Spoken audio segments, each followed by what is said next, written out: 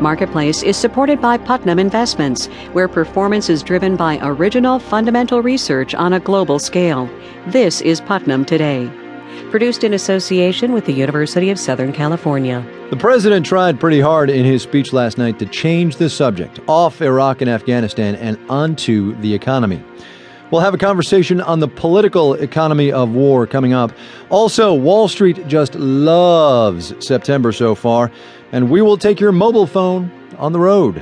From American Public Media, this is Marketplace. Marketplace is supported by Gather.com, the social network where people can make new friends who share their interests. People talking about today's news at news.gather.com.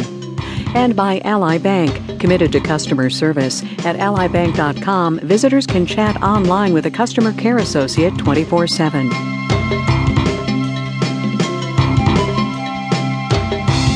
From the Frank Stanton Studios in Los Angeles, I'm Kai Ryssdal. Welcome to September, everybody. It is Wednesday the 1st. Good to have you here. In Baghdad this morning, Vice President Joe Biden and Defense Secretary Robert Gates took up where the president left off in his speech last night. The new era in Iraq has officially started. Operation New Dawn began with a ceremony in one of Saddam Hussein's old palaces. 7.5 years, and by most estimates, something between $1 and $3 trillion later, the news of the day provides an opportunity to take stock, to try to figure out what the United States got for its money.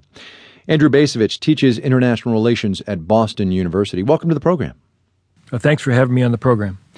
Is there a way for us to figure out how much this war in Iraq and also in Afghanistan has cost us? I think we'll never know, and we'll never know because the people in Washington don't want us to know.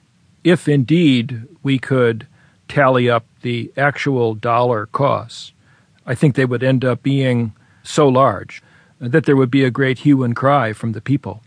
That will be one of those numbers that I think will tend to be very elusive. We can't figure out then in pure bottom line terms return on investment, right? I mean, we had a set of goals, but we don't know how much we spent, and so we're at sea a little bit. Well, it's worse than that because the goals, of course, shifted over time.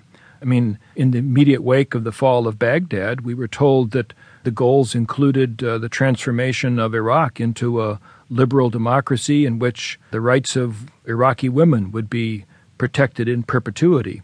More than 7 years later, we're certainly settling for quite a bit less. So the longer the war lasted, the more it cost, and in a sense, the lower the objectives came to be.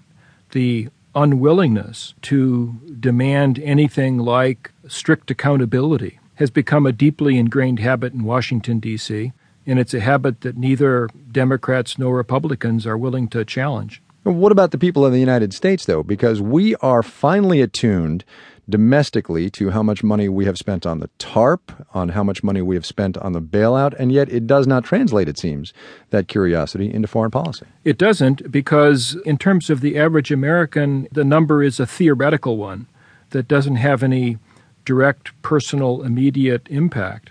If indeed we've spent roughly $1 trillion on the Iraq war alone, that hasn't resulted in me or you paying higher taxes. So this enormous expenditure of money hasn't affected you and me directly. It will end up affecting your children, my grandchildren. I expect that future generations will probably curse us for our unwillingness to pay for wars that were undertaken in our name. We've been talking about the Iraq war. The general press buzz the past couple of days has been, combat operations are over, and now what we have is this advise and assist mission over there. But that does not close the financial books. I mean, we're still spending huge amounts of money over there. Oh, absolutely. I mean, the fact of the matter is we have combat brigades still in Iraq. We've just attached a different label to those combat brigades, and we're keeping our fingers crossed that we'll be able to keep them out of further combat. But we'll continue to spend billions in Iraq. And as others have pointed out, we'll continue to spend hundreds of billions in residual costs, if you will, from the Iraq war, to recapitalize the Army and the Marine Corps in particular, to pay the costs of veterans' benefits. So if we would say at this point